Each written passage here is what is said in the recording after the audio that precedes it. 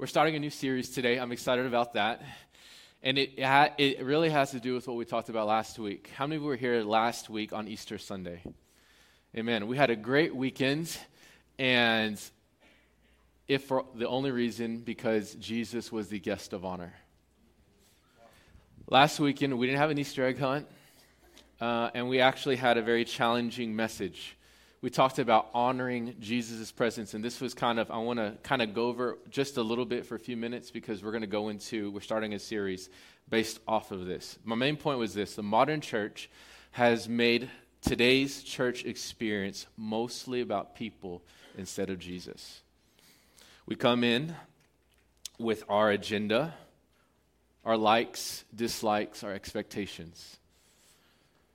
I've heard this a couple of times, but I know it happens a lot. But I've heard people tell me later on, confessing to me, and saying, I was mad because that person didn't say hello to me.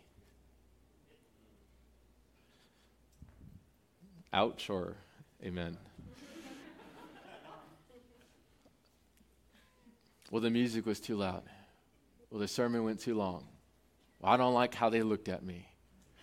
We come in with our expectations, with our agenda. Let me ask you this question.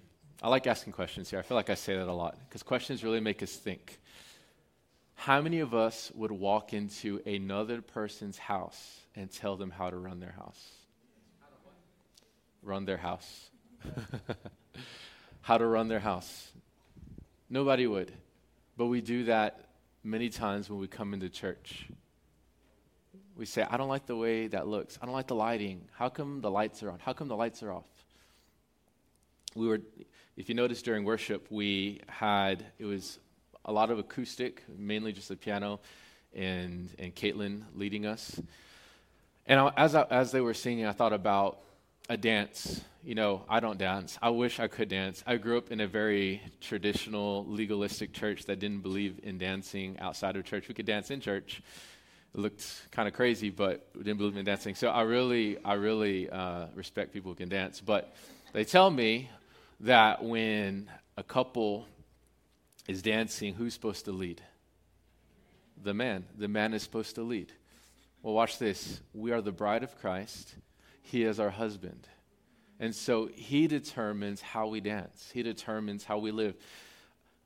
We're at the marriage relationship, it mirrors our relationship with Jesus. He is the husband, we are the bride, he is the head, we are to follow. Any good husband loves their spouse. Some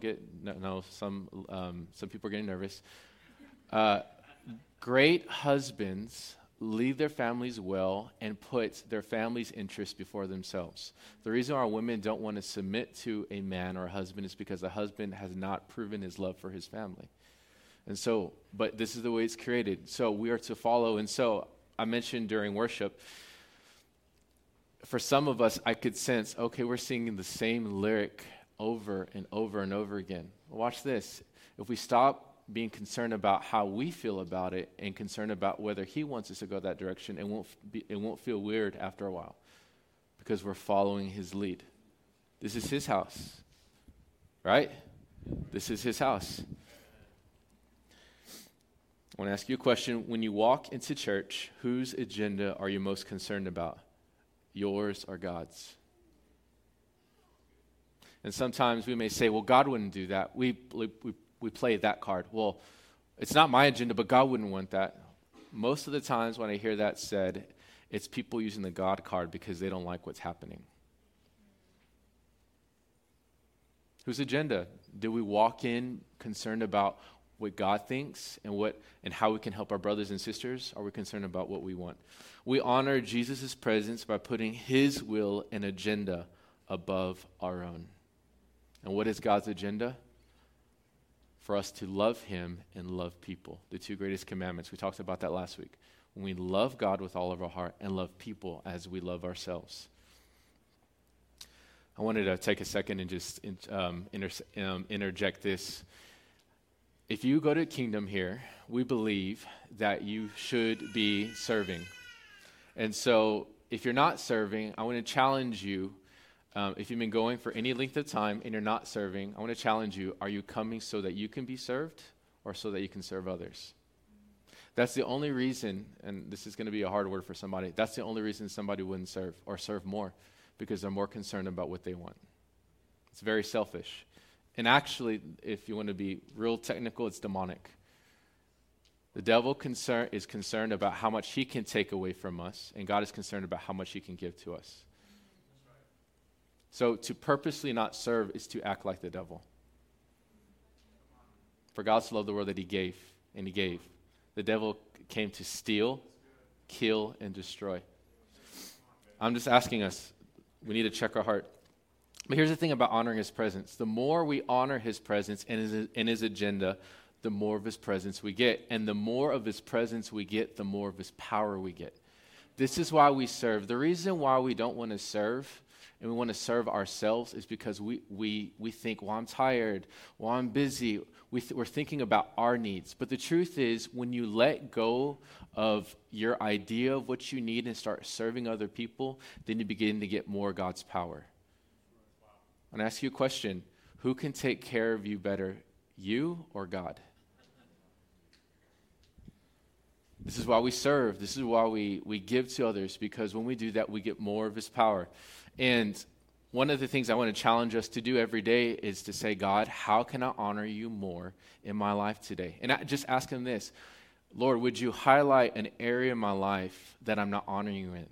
Because we can honor him well in one area and not honor him well in another area, which means we can see his power and authority in one area and his blessing, and we can see devastation in another area. We can see no fruit in another area.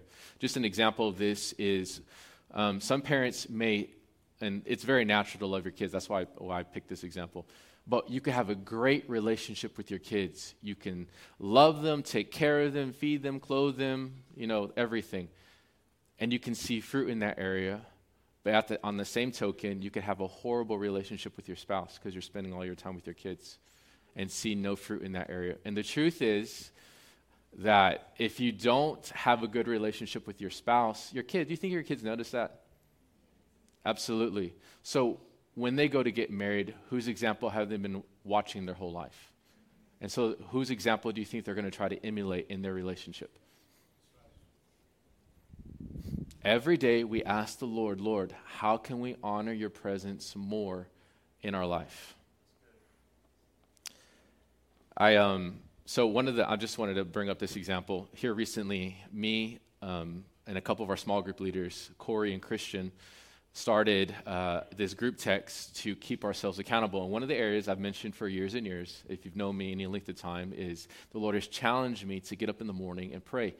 And I've done it, I would do it faithfully for a little bit, and then I would just kind of fall off because I would have late nights. And, God, I was at small group, or I was at church, I was praying with this person, so I can't get up in the morning, and I would have all these excuses. But at the end of the day, they're excuses. Because God said, I have an appointment with you at 6. And there are certain things I'm only going to tell you at that time. I'm not going to tell you any other time. And so a couple weeks ago, me, Christian, and Corey just said, hey, let's keep ourselves accountable and text one another in the morning if we met our appointment. And I can tell you, since I've done that, I've seen such a change in my life because I've learned to honor his presence. But it comes with accountability. It comes with saying, is that comfortable? Trust me, it's not comfortable. There's been a few days where I've woken up late or I didn't meet the appointment because whatever, and I have to text them, hey guys, I missed it. How does that sound, the pastor of the church saying, oh, it's like, man, if you're missing that appointment, what hope is there for any of us to meet our appointment? But as I've honored his presence in this area, I've seen so much fruit, so much more peace and authority. How can we honor his presence more? So last week, if you were here, I mentioned I walked in with this burden for us really honoring God's house as his house and not just our house. And the point of the message was really to reevaluate how we look at church and how we behave in church or how we act in church. And this is just the reality. The truth is, in church, there are some things we do that come directly out of the Word of God. Like there's a biblical mandate. And there are some things we do in church that we practice because it's an established tradition. I'm going to give you an example. Question. Does it say in the Bible to go to church regularly?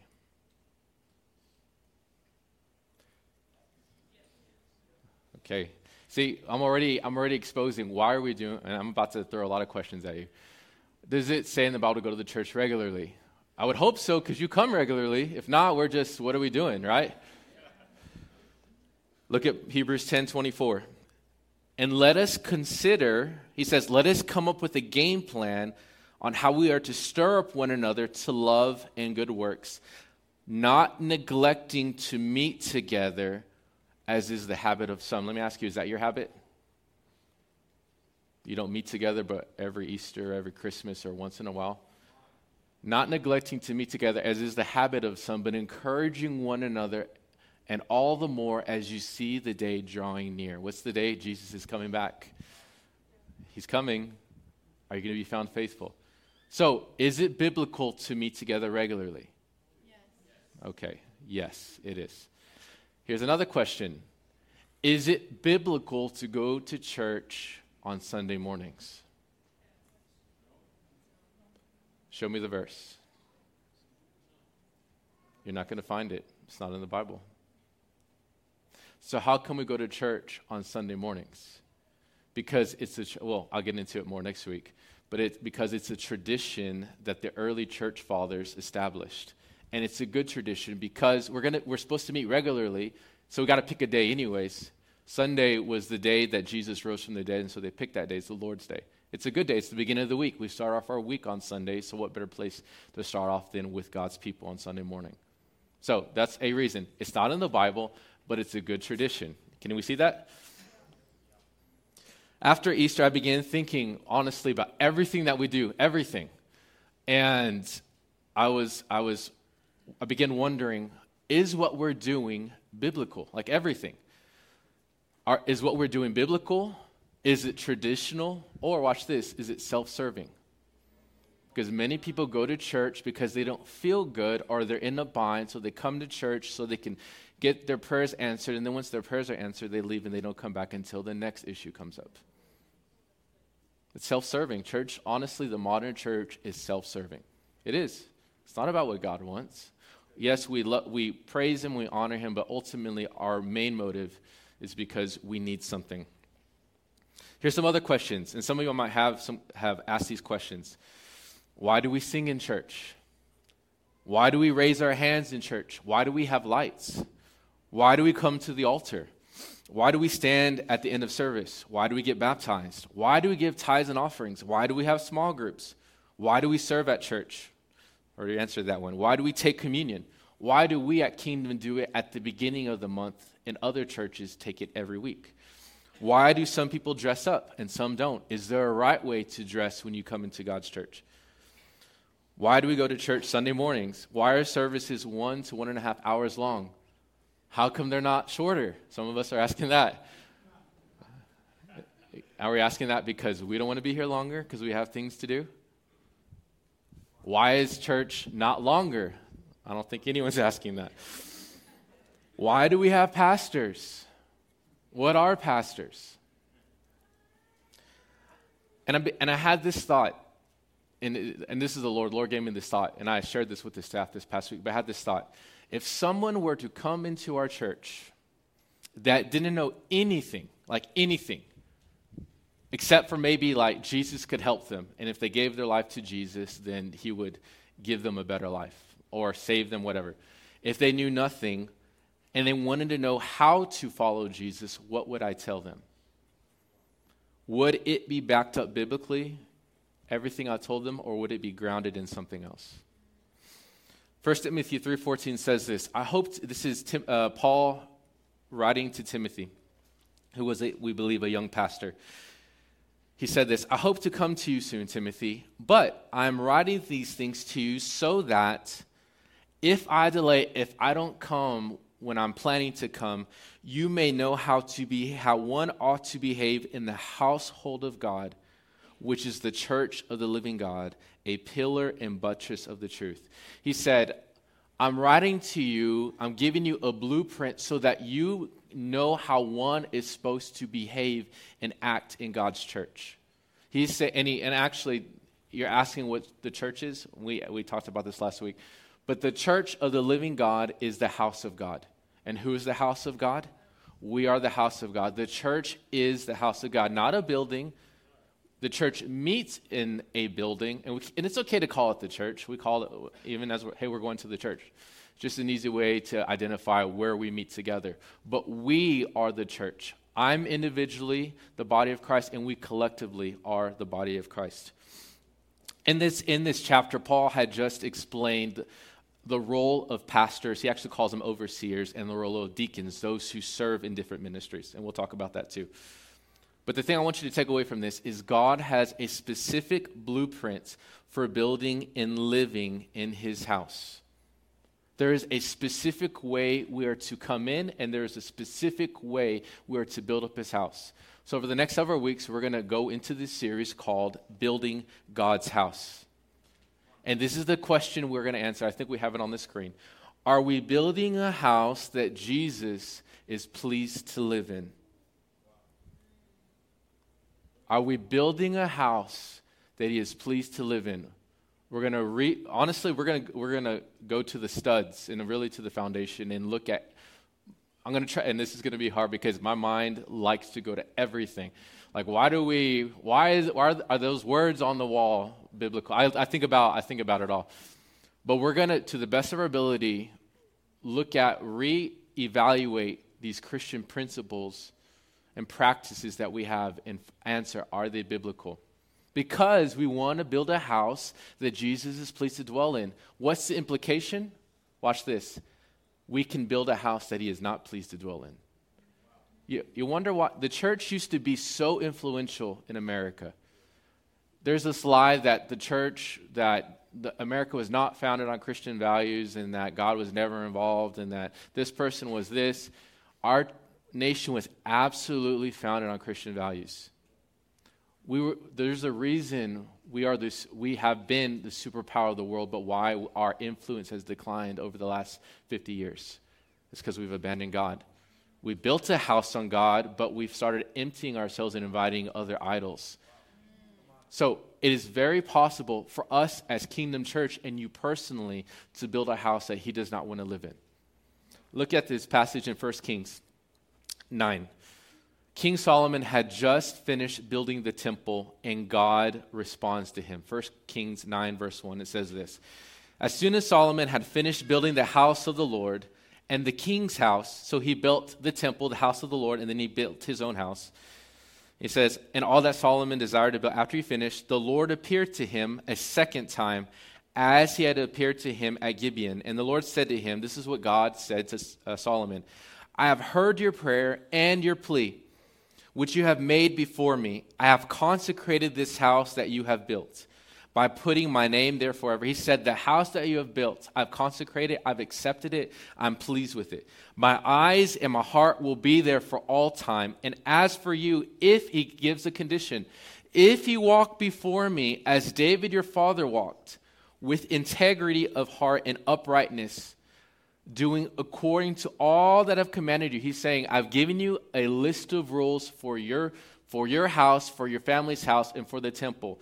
If you will do according to all that I've commanded you, keeping my statutes and my rules, then I will establish a royal throne over Israel forever, as I promised David your father, saying, you shall not lack a man on the throne of Israel. God made a promise to Solomon. He said, I've accepted the temple, and I will always have someone in your line, in your family line, on the throne if you keep my commandments. If this house that you have built, you live in it according to my rules. Is this clear? I'm going kind of slow because this needs to be clear. God has a specific way to build his house. I'm going to ask you, are you keeping your house according to his rules? You don't have to be God's house. The only thing you have to do is say, God, you're not my Lord anymore. But who wants to say that? Of course, because that means an eternity without him. Are we keeping our house? So God makes promises to us as well. We can go to his word. He has many promises, but they're conditional. Are we going to follow him? But look what he says in verse 6. But if you turn aside from following me, you or your children, and do not keep my commandments and my statutes that I set before you, but go and serve other gods and worship them. We're going to talk about what those gods are in just a second. Then I will cut off Israel from the land that I have given them, and the house watch this, the temple that I have consecrated for my name, I will cast out of my sight. And Israel will become a proverb and byword among all the peoples. And this house, this temple, will become a heap of ruins. There are many people who drive down the streets of America and around the world that look at certain churches and say, what a heap of junk. What a heap of ruins. They have no respect for the church. You know why they have no respect for the church? Because God is not in many of our churches. Because they built a place that honors people and doesn't honor God. It is not possible for someone to drive by a church that is truly honoring him. I mean, it is possible, but it's not likely for people to drive by and say, God's not there. Because there's fruit. And this house will become a heap of ruins. Everyone passing by will be astonished and will hiss and will say, why has the Lord done this to this land and to this house? Then they will say, because they abandoned the Lord their God who brought their fathers out of the land of Egypt and laid hold on other gods and worshiped them and served them. Therefore the Lord has brought all this disaster upon them. See, what happened is God took Israel out of Egypt, took them through the wilderness, and put them in the promised land. But then they got comfortable. They were established. They were eating well. Their kids had good lives. They were successful, and they got comfortable, and they began serving other gods. What are some of the gods that we serve? We serve pleasure. Some of us love to travel. Nothing wrong with traveling, but do you love travel more than you love being with God's people on Sunday? Some of us love things, and we work hard, many hours. I got to work. Why do you have to work? Are y'all starving? Are you trying to acquire wealth so you can buy something or so that you can feel secure? Well, at least I have this. Who's your provider? When you didn't have anything, who took care of you? See, it's I was just talking with the pastor this past week, and I was sharing with him the sermon that we preached, that we talked about last week. And the truth is, guys, America is the new mission field.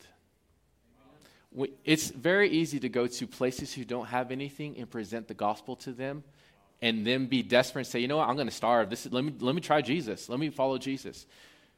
But to introduce Jesus to a people who really don't need Jesus, or they think they don't need Jesus, is very, very hard.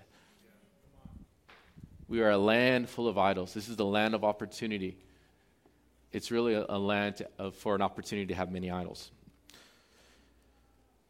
We want to build a house that he's pleased to dwell in, because the truth is, he could be angry in his house. Did you know Jesus gets angry? Do you know Jesus can get angry with us?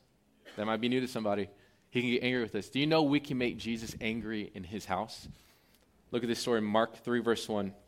And he entered the synagogue, and a man was there with a withered hand, a man whose hand was withered, that wasn't working. I don't know if he had damaged it or whether he was born that way, but he had a hand that wasn't functioning the way that our hands are supposed to function. And they, the religious people, watched Jesus to see whether he would heal him on the Sabbath so that they might accuse him. See, the Jews had this rule. It was the fourth commandment that said you are to honor the Sabbath. And the Jews interpreted it as saying, you can't do anything on the Sabbath. You can't work. You can't walk. You can only walk so far. We want you to rest. God is telling us to rest. But the thing with these religious people is that they manipulated this law to satisfy their own selfish needs.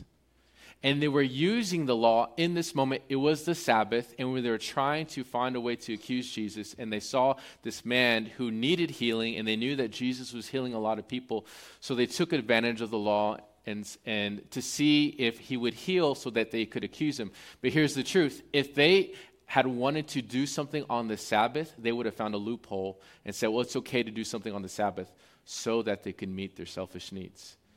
They really weren't interested in keeping the commandment. And you see this if you read the Bible Jesus constantly and consistently exposed their hypocrisy. They said that we're keepers of the law, but in reality, they were twisting the law to meet their selfish needs.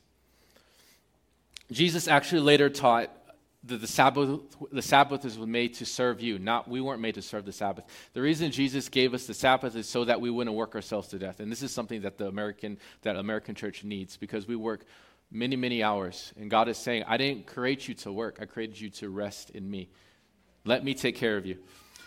Verse 3, and he said to the man with the withered hand, come here. And he said to them, is it lawful on the Sabbath to do good or to do harm, to save life or to kill? But they were silent. Look at this verse. He says, and he said to the man with the withered hand, come here. So he brings the man before the religious people because he knows their heart, and he says to them, is it lawful, go back, verse 4, is it lawful on the Sabbath to do good or to do harm, to save life or to kill? But they were silent. Jesus exposes them in that moment. He says, look, is it good to heal this man or not on the Sabbath? What was their response? Nothing. They were so blinded. If they knew the law, if they really knew the law, they would know that the law was given to help people. And Jesus says, is it good to help people? They were so blinded that they couldn't understand the purpose of the law in trying to help this person. They were willing to keep a religious requirement instead of helping a person, which was actually the spirit of the law. Does that make sense? They were so blinded. And this is what look how Jesus responds in verse 5. And he looked around them with anger. Remember, this is the church. The synagogue is church. Grieved at their hardness of heart, and said to the man, stretch out your hand. He stretched it out, and his hand was restored. Verse 6. The Pharisees went out and immediately held counsel with the Herodians against him, how to destroy him. This is how hardened they were. They couldn't even rejoice that a man was healed, that they saw and witnessed a miracle. This is how hardened they were. And this is people in church. We have our ideas of how things are supposed to go, but whenever things are happening that we don't like, we get mad and angry, and we can't even appreciate how people are being set free. We've had a lot of people that have manifested demons the last several months. Last night in my small group, we prayed for somebody for 2 hours that was manifesting all kinds of demons. I've heard people get upset at that and say, well, that makes me feel uncomfortable. I don't like this happening. Not understanding that people are being set free from years and years and years of bondage. Wow. Now, is there a way to deal with that? Yeah, I'm all about order. And we are all about order. But we're not going to stop doing something when it's helping them, especially when it's biblical. And this was the religious people. They would rather leave the man unhealed, broken, just so they can say, well, we didn't do it on the Sabbath day.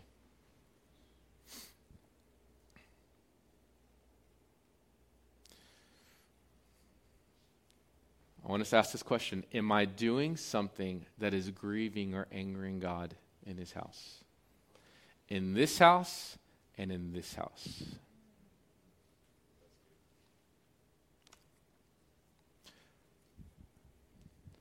God is looking for a people who are going to build his house the right way, because he wants a people that are actually going to go out, reach, and save the lost.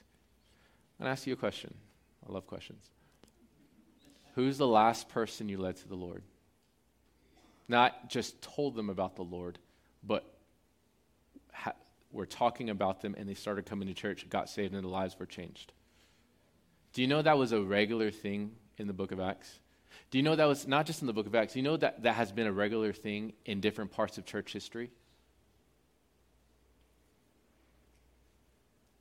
It needs to be regular again.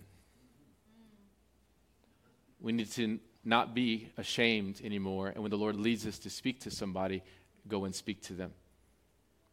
When we begin doing this, we begin honoring his presence, and when we honor his presence, we'll see more of his authority and power.